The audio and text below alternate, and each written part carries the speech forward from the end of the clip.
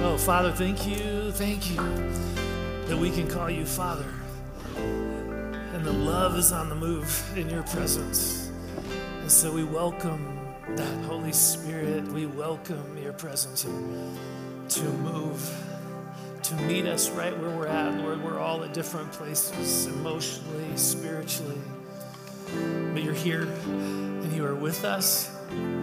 So we offer your hearts and we open our hearts to you and ask you to speak to us from your word.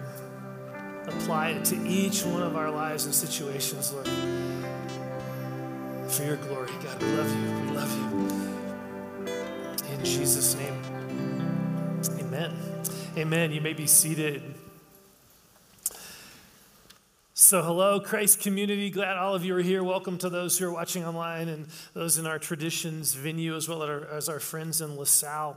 Glad that all of you are joining us. Before we jump into the message, I wanted to mention something because we're a family here. We wanted to let you know about a specific opportunity to invest in a ministry need here at our church. As many of you know, we have some significant acoustic challenges in this sanctuary as it relates to our worship experience. And so we recently had some audio expert type people come and assess our room and make some recommendations that we believe will significantly improve the sound issues in this room.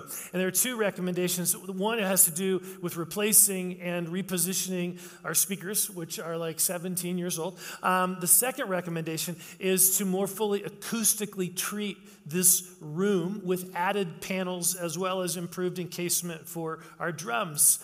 None of these items are included in our current year's budget, and so we wanted to just mention this need and give you an opportunity to contribute financially to it if God lays that on your heart. We really feel like the acoustic treatment of this room is our first priority, so that's where these donations will go towards, and we're hoping that we could possibly do the new speakers next year, depending on our financial situation. But if you're interested in making a contribution to this over and above your regular giving, we're going to put a slide up here where you can see just the different ways you can do a check.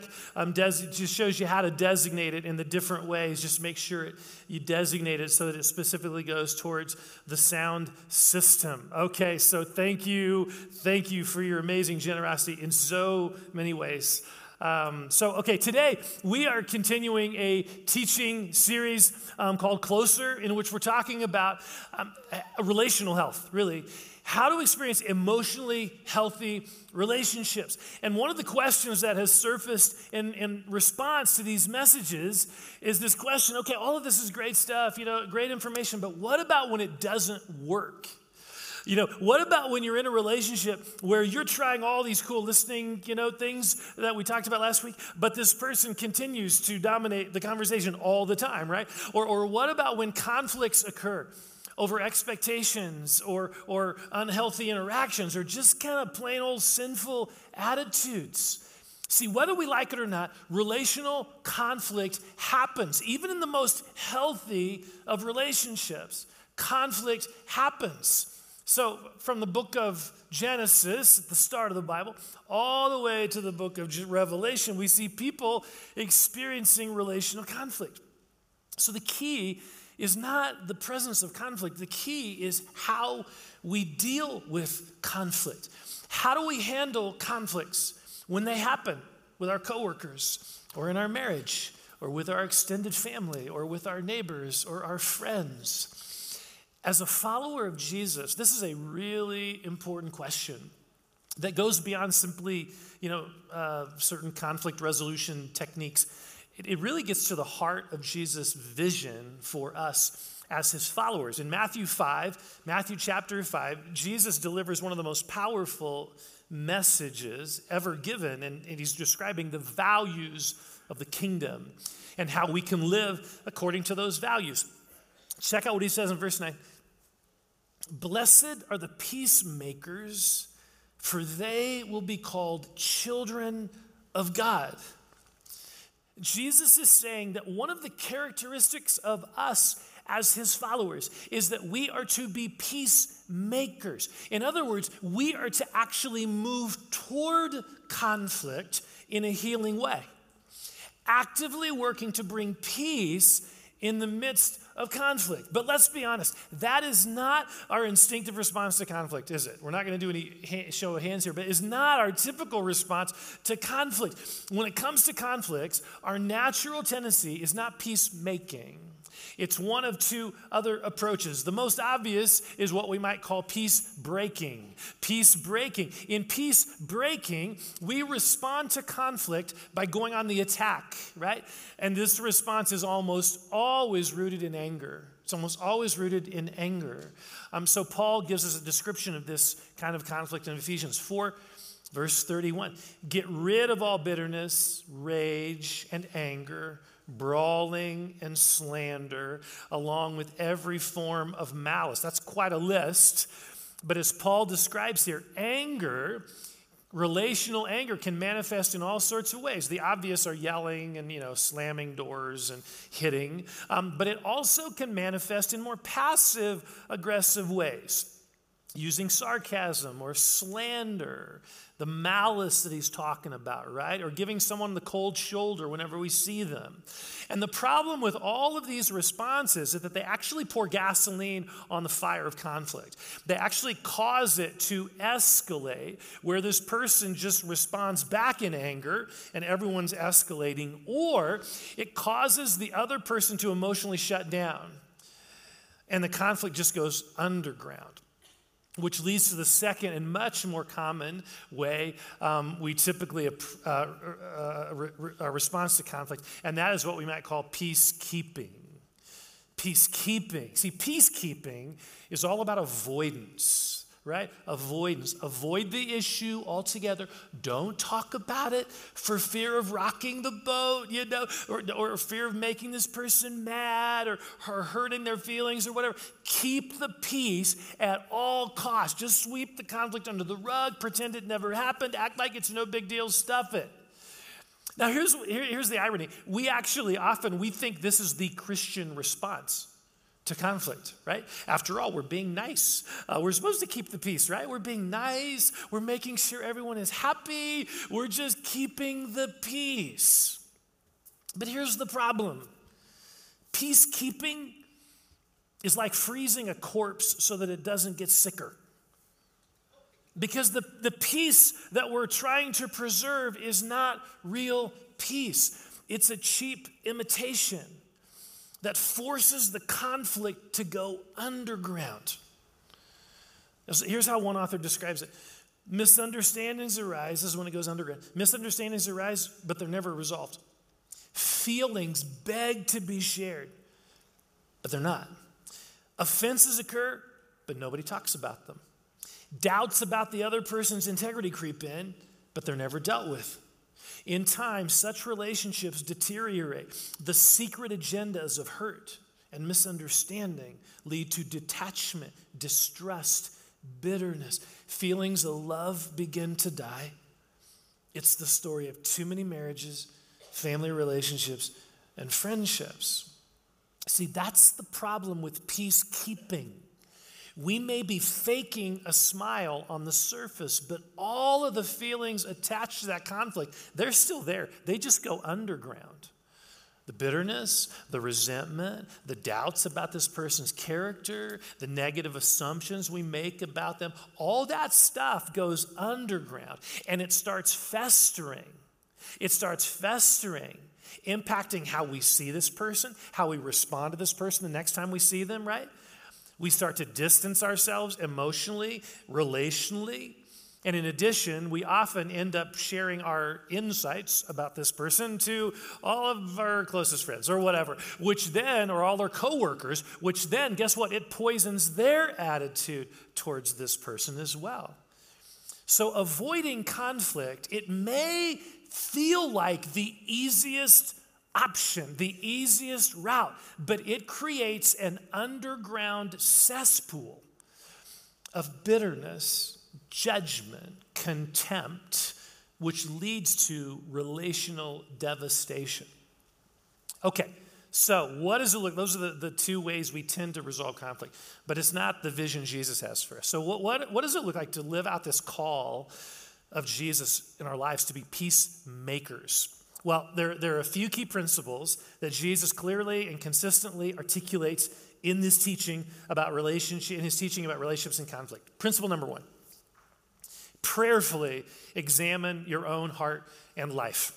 First step, it's really important, prayerfully examine your own heart and life. Before we ever go to a person to have a conversation about this conflict, it is so important that we get alone with God and we look at our own stuff first. So look at Matthew 7, verses 1-5. We looked at this a few weeks ago. Jesus says, do not judge or you too will be judged. Why do you look at the speck of sawdust in your brother's eye and pay no attention to the plank in your own eye? You hypocrite, first take the plank out of your own eye, and then you will see clearly to remove the speck from your brother's eye. Notice, Jesus is not advocating for peacekeeping here. He's not. He doesn't say, ignore the speck in your brother's eye. Don't ever go there. Don't ever talk about it. Just focus on your own stuff. No, that's not what he says. Jesus says, if you see something in someone else's eye, it is important to go there. You see something in their lives, it's important to go there. But before you do that, you've got to look at your own stuff. We need to look at our own heart and life to see any planks that we have in our own eye. Are there any ways that we are intentionally or unintentionally contributing to this conflict? See, this involves looking beneath, which was what we talked about the first week in this series. Healthy relationships start by looking beneath, an honest look at our own heart, asking questions like, is there something that this person is triggering in me? What is it? Is there something there? Why am I so angry with them? What is this anger about? We're looking beneath. I remember a difficult relationship I had with someone. We were in conflict. And as I unpacked what was causing my negative feelings toward them, I realized part of it was my own insecurity. I was jealous of a particular part of their life. I was jealous of it. And so I needed the Lord to bring his love and his forgiveness, his healing into these places of shame in my own heart. So that when I did go to this person to talk through the conflict, I was doing so from a much healthier place. See, this look beneath also includes what we mentioned a moment ago. Any negative assumptions or conclusions we've drawn. We talked about this 2 weeks ago. These stories we tell ourselves about people. These assumptions we make. We start filling in blanks. We haven't even talked to them, but we're filling in all these blanks about, oh yeah, they're this, that, and all that. These assumptions we make. In fact, Jesus refers to them as judgments. And that's really judgments that we make against someone. And what I mean by that is maybe we're hurt by someone and then we notice this and then we make a judgment against them. And the judgment is something like, oh yeah, they're always self-centered. Oh yeah, they never care what I'm doing. That's a judgment. You have made, we have made a judgment against someone. And as Jesus points out here, when we make a judgment against someone, it comes back to us. It comes back to us. He says, do not judge, or you too will be judged. And here, I don't know exactly how this works. It's kind of weird, but I've seen it. When we judge someone, we actually create a spiritual atmosphere of judgment that infects the relationship and it impacts how this person feels towards us. I know it sounds weird. I have seen this. Where someone has a judgment against another person and then all of a sudden God convicts them about that. They repent of that and it dramatically changes the atmosphere of the relationship. Before they even have a conversation, there is something spiritual about these judgments that we make against people, and they impact the relationship and actually kind of come back towards us in that way. So what we need to do, we need to confess these judgments to God. We need to confess, God, I've made a judgment against this person, or I made these assumptions that I've made about this person, and we need Jesus to forgive us. Now, one other area in our hearts to explore is bitterness. If we are harboring bitterness towards this person who hurt us, we need to forgive them. We need to forgive them for the hurt that they caused us. We bring this offense to the cross and we leave it there releasing that debt to Jesus. That's what forgiveness is. It is canceling the debt. Now, this is so important because it releases our hearts from the bitterness that will eat us alive. Forgiveness is something we do for our sake. It is not something we do for this other person. Sometimes we think, I'm not going to forgive them because you know what they did to me. You're only poisoning your own soil, the soil of your own life when you do that. When we refuse to forgive, we're just letting that hurt happen over and over and again in our hearts, and it just keeps poisoning us from within. So forgiving is something we do for our sake, not for the sake of the other person. Okay, so the first step, according to Jesus, for resolving a conflict is to prayerfully examine our own heart. And with Jesus' help, remove any of our own planks of judgment, of bitterness, of insecurity, sinful attitudes, whatever. And by the way, if you feel stuck in a relationship, you feel stuck in just forgiveness, judgments, bitterness, all that, I've mentioned before, we have this ministry called Hope Abounds. It's a prayer ministry. You can sign up for a Hope Abounds appointment. We'll just have a couple people that will kind of help you walk through some of those things to invite Jesus into those places. So I just want to mention that. Okay, that's first principle, start with ourselves, leads to principle number 2. Gently and intentionally engage the conversation with the person. We are to go to the person, this person, and have a conversation. So Jesus says in Matthew chapter 18, verse 15, if your brother or sister sins, go and point out their fault just between the two of you. See, notice we are not to go to 10 of our closest friends and share what this person did to us. We are to go to the person with whom we have had the conflict. Right? And let me just give an important disclaimer here. If the other person is not a safe person to go to, I would encourage you to find a third party, a mediator, a counselor who can help facilitate the conversation. Okay? If you don't feel safe, find a third person. I'm not saying avoid it. I'm just saying find a third person. If you're in an abusive marriage, please get help.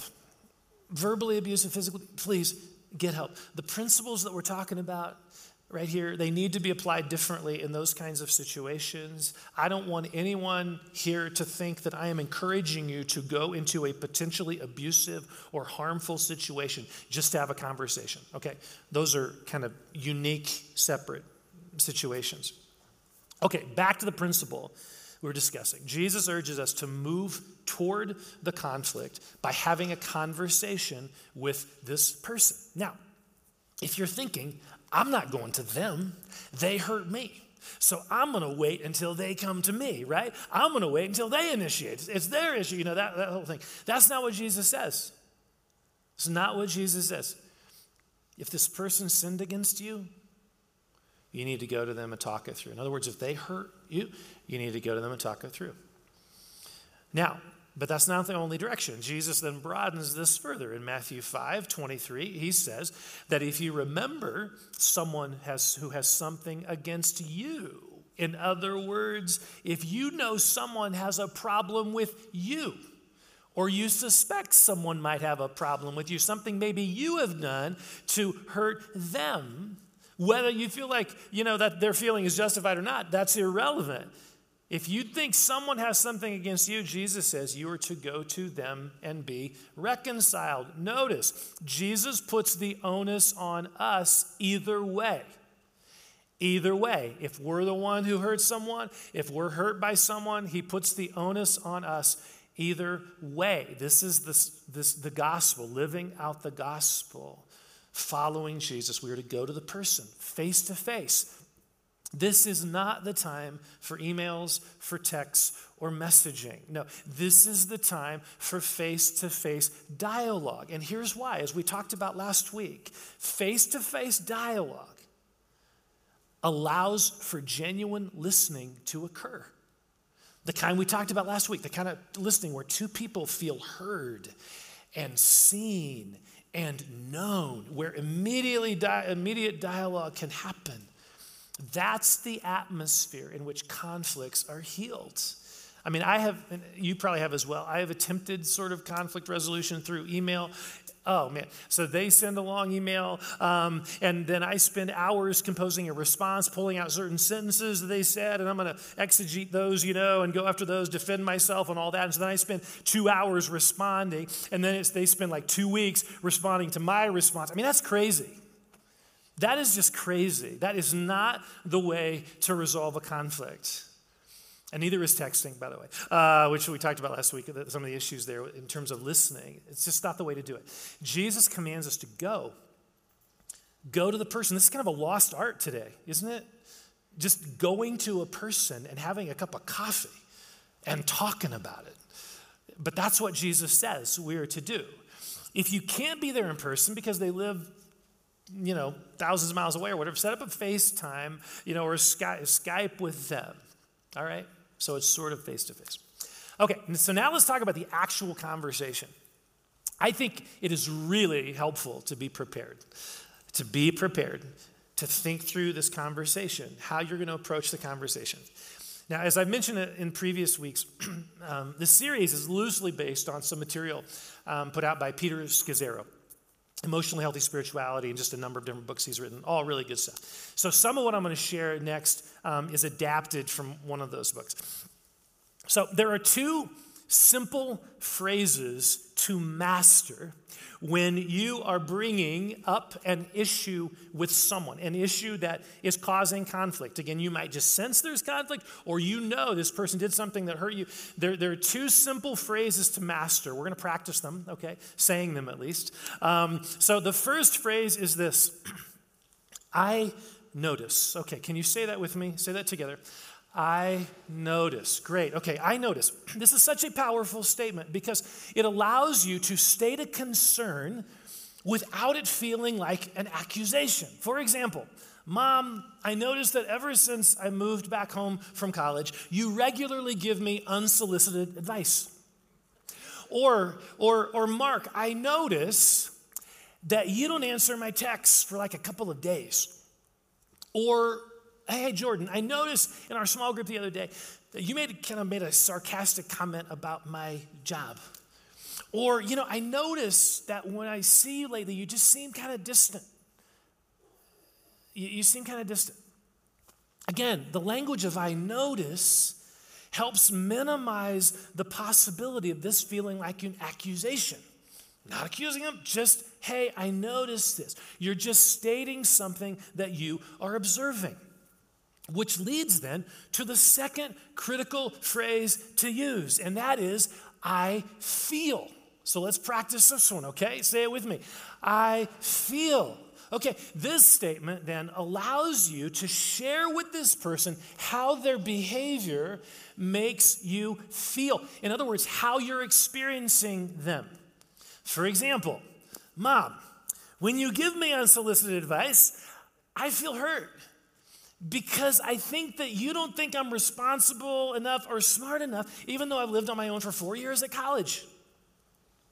Or, Mark, when you don't respond to my texts for a few days, I don't feel like you want this friendship to continue. That's how it feels. Or, when you made that sarcastic remark about my job in front of our friends, I really felt hurt. Or, I just feel like maybe I've done something to hurt you because I've noticed this distance, so maybe, I just feel like maybe I've done something to hurt you. Okay, so this I feel, really, really powerful. Notice here, we are not saying you always or you never, okay? Strike those from any conflict resolution, conversation, because they're just not helpful. Always and never, just not helpful words to use in a conflict. They put the person on the defensive. And also, we are not using passive-aggressive things like sarcasm to get our point across. Sometimes we do that, don't we? We have an issue, but instead of actually just talking about it, we make a joke about it. We make a joke about it. But the joke is really rooted in there is an issue here.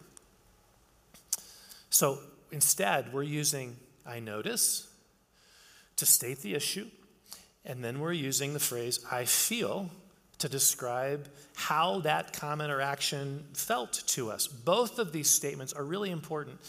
If you only share the I notice part, and never get to the way it's impacting you, the person will not think it's that big of a deal. So they'll probably just ignore what you said, okay? They won't think it's a big deal. If you never get to the I feel part, both of these are really important. So several months ago, a close friend of mine with whom I meet regularly started canceling our lunches, canceling our meetings at the last minute. This happened like 3 times in a row. And I found myself getting increasingly frustrated with him for, first of all, just for the late notice. I could have scheduled something else that I known, right? And then I also found myself feeling hurt that our friendship was no longer that important to him. Everything else seemed to be more important to him. So I ignored this for a while, but then it happened again. And I just kind of felt my blood pressure, rising. And I was like, I need to say something to him because this is impacting our relationship. So I did. I said, hey, look, I notice how the last few times we've planned to meet, you've rescheduled at the last minute. And this makes me feel like our friendship is not that important to you. So I notice and I feel. These are 2 really helpful statements that enable you to clearly communicate to someone in a reasonable manner. Okay, now here's the deal. This is very important. Once we say those 2 things, we need to stop talking and let the other person respond. This is really important, okay? We have got to give room for dialogue if this is going to work. This is not the time for I notice, I feel, and, I think you ought to do this. No. Stop after the first 2. Stop and let the person respond. Okay, so now we're going to switch perspectives here. Let's say you're on the receiving end of someone coming to you to address a potential conflict or a conflict with you. Your response, my response as the listener, as the person they're coming to, is so important. And it ties directly in to what we talked about last week in terms of genuine listening. This is not the time to interrupt. It is not the time to defend yourself. It is not the time to get angry or to dredge up stuff from the past. Well, last week all that stuff. This is not the time for that. All of those responses will completely shut down the possibility for healing and resolution. So your initial goal when someone comes to you with their hurt is to understand what this person is saying and how you made them feel. You may want to try to just restate what you're hearing. It sounds like my advice giving has really made you feel like a child instead of an adult. Or it sounds like my last-minute canceling of our lunches has really hurt your feelings. Now, at this point, it is totally appropriate and important for you to apologize. I am so sorry for how I have made you feel, or how that made you feel. And when you apologize, avoid at all times using the word if, okay? If you're just waking up now, this is the one thing you want to hear, all right? This is really, really important, seriously. If you wonder why your apologies don't ever seem to kind of help, this could be one reason. Eliminate the word if. I'm sorry if my words hurt your feelings. There is no if. Your words hurt their feelings. Your words, my words, did hurt. Whether you think they should have or not is irrelevant. It is irrelevant whether you think they should have been hurt by what you said or not. That is completely irrelevant. When we use if in an apology, well, I'm really sorry if, we're not really owning what we did. In fact, we're sort of putting the fault back on them as if it's really their problem. They're too sensitive. Well, if that hurts you, okay, I'm sorry. It's like they're too sensitive. They're the problem. No more if, okay? The other word to avoid in an apology is the word but. I'm sorry, but I was in a hurry. That feels like an excuse couched in a superficial apology. It's not an apology with a little excuse. It's the other way around. It's an excuse kind of couched in a superficial apology. See, own the hurt. Own the hurt that you made them feel. Even if you wouldn't have felt that way, if you were in their shoes, doesn't matter. It doesn't matter. That is irrelevant. This conversation is about the hurt that they experienced from you. Now, once you've apologized, it is then an opportunity for you to share your perspective. Sometimes it's helpful to ask, just could I share with you kind of my perspective on this? Again, this is after apologize, all that. See, this is not about excusing our behavior at this point, but it is about having the opportunity to dialogue and to bring clarity. So when I talked to my friend about his last-minute cancellations, he said to me, I am not excusing anything I've done, and I am so sorry for how this made you feel. This friendship is important to me. So he said all that, and I appreciated it. And then he said, now can I just share what's been going on in my life? And then he told me about how some medical challenges they've been having and some family issues that had contributed to his cancellations, which helped me understand what had happened. We were able to dialogue openly about it rather than just letting me fill in all the blanks. Oh, he doesn't like me anymore. This friendship's not important to him anymore, blah, blah, blah. Just fill in the blanks. Rather than that, we were able to dialogue about it. Because often our conflicts, they're really multifaceted, where both parties are contributing in some way. Rarely is a conflict 100% zero. Sometimes, but rarely, okay? Often conflicts are multifaceted. So the goal in a conversation like we're talking about here is not one-sided conversation. No, that's not even conversation. One-sided whatever.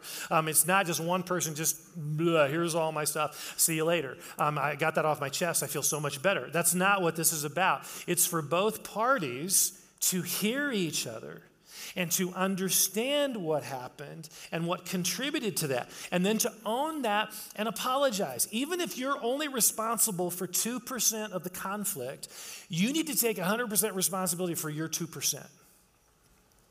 Right?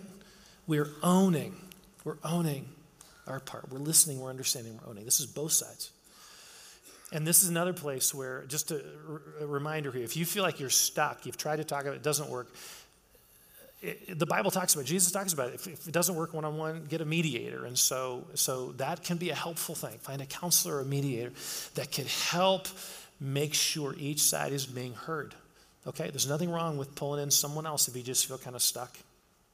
All right, this leads to the third principle, final principle here. Agree upon a path forward. Agree upon a path forward. This could be any number of things based on the conversation. So in the mom and daughter scenario, the mom might say, I am totally willing to stop giving you advice, but I am your mother, and I might slip up occasionally. So would you gently remind me when I'm crossing these boundaries? It's a great response. In my example, my friend just promised to not cancel at the last minute anymore, and he hasn't. I mean, it has been so much better since we talked. He wasn't aware of how this was impacting me. And so now it has been so much better. See, this gets into the clarifying of expectations that we talked about 2 weeks ago, being clear about our expectations and honestly discussing whether or not you can meet my expectations, right? That's just a legitimate conversation. Here are my expectations. The other person, okay, I think I can meet those. Or, boy, I'm not sure I can meet that. And just it opens up this dialogue. Very, very important dialogue. Now, the ultimate goal here is reconciliation. That is God's heart, right?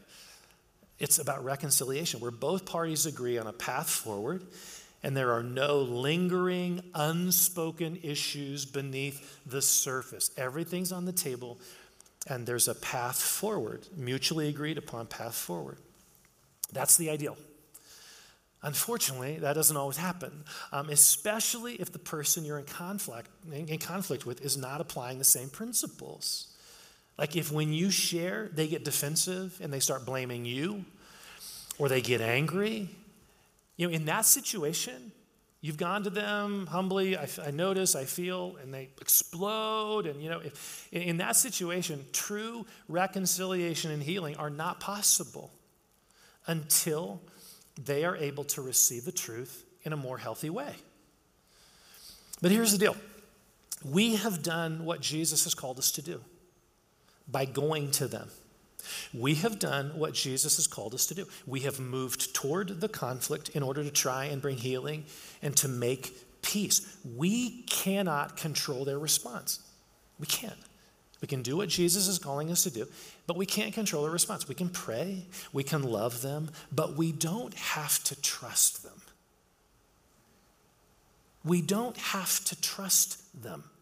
They have to earn that trust by proving themselves to be emotionally healthy enough for a closer relationship. Now, if you're married to this person that I'm describing, that makes this a huge challenge. And I would just strongly encourage you to seek counseling to help you engage in healthy conflict resolution so that you feel heard. Counseling can be helpful in that. And let me just say also, if your spouse is asking for the two of you to go to counseling in order to address some area of conflict, you need to go. If your spouse is asking for this, you need to go. I know it's hard because it will mean facing some things in your own life that you'd rather not face, but it is the way of Jesus. Be a peacemaker by being willing to get help for your marriage. It is too important of a relationship to think that doing nothing will help, because it won't. It won't. Doing nothing doesn't help. Time doesn't heal all wounds. That's not in the Bible. It doesn't, okay?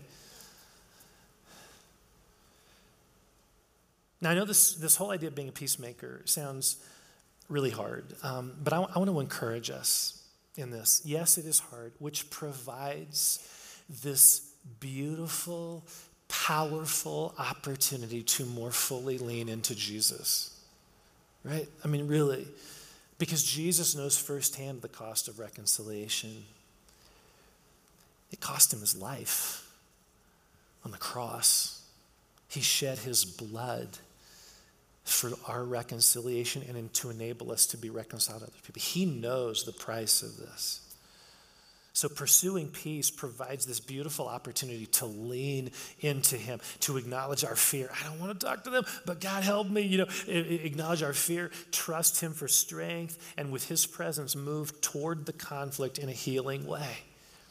I mean, this really is an amazing opportunity for us to live out this all things with Christ vision that we as a church are embracing, all things with Christ, where his presence actually gives us the courage to do this when everything within us just wants to avoid that conversation. I mean, when you really think about it, Jesus' vision in Matthew 5, verse 9 that we've been talking about, his vision for us to be peacemakers is incredibly inspiring. It is incredibly inspiring, especially in a culture like ours, where fragmented relationships and unhealthy ways of dealing with conflict are all around us and on television and on social media constantly. In our workplace, social media, in our families, our schools, our political environment, this is our culture, unhealthy ways of dealing with conflict. What a radical, countercultural, healing thing Jesus is calling us to live out. I mean, what an inspiring vision he is calling us to pursue, to be peacemakers. Let's lean on Jesus and fully embrace this calling, this vision, and let's watch him do amazing things as a result. Because remember what he said, blessed are the peacemakers. Blessed are the peacemakers. All right, let's pray together.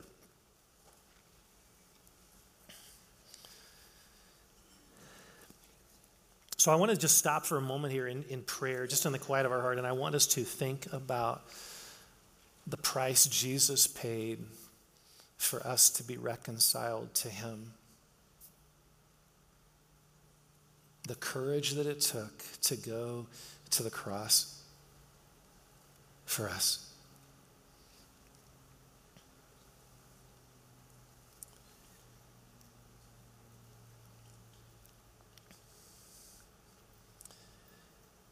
Jesus, you gave your all to make peace, to be a peacemaker. And we are so grateful for the way you have impacted our lives and the strength you give us to be peacemakers. So let's just ask him right now, just Lord Jesus, just a question in the quiet of your heart between you and the Lord. Lord Jesus, are there any relationships in my life right now where I have been peace-breaking or peacekeeping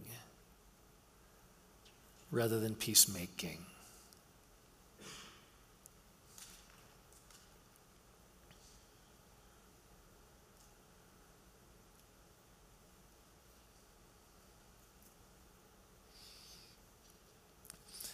Where there are conversations that need to be had, but we're not having those for fear of whatever.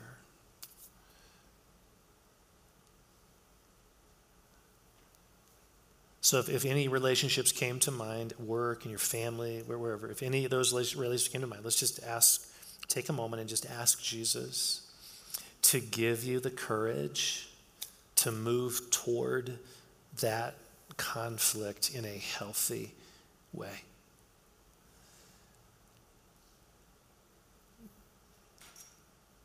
By examining your own heart before the Lord and releasing all bitterness and judgments, all that. And then by going to this person to gently engage in a conversation. So Lord, we pray for the strength, we pray for the courage to lean into you and to have those conversations, God. And that you would bring blessing, you would bring healing, you would bring reconciliation into all of our lives and our relationships as a result. God, help us to be peacemakers with your strength, God.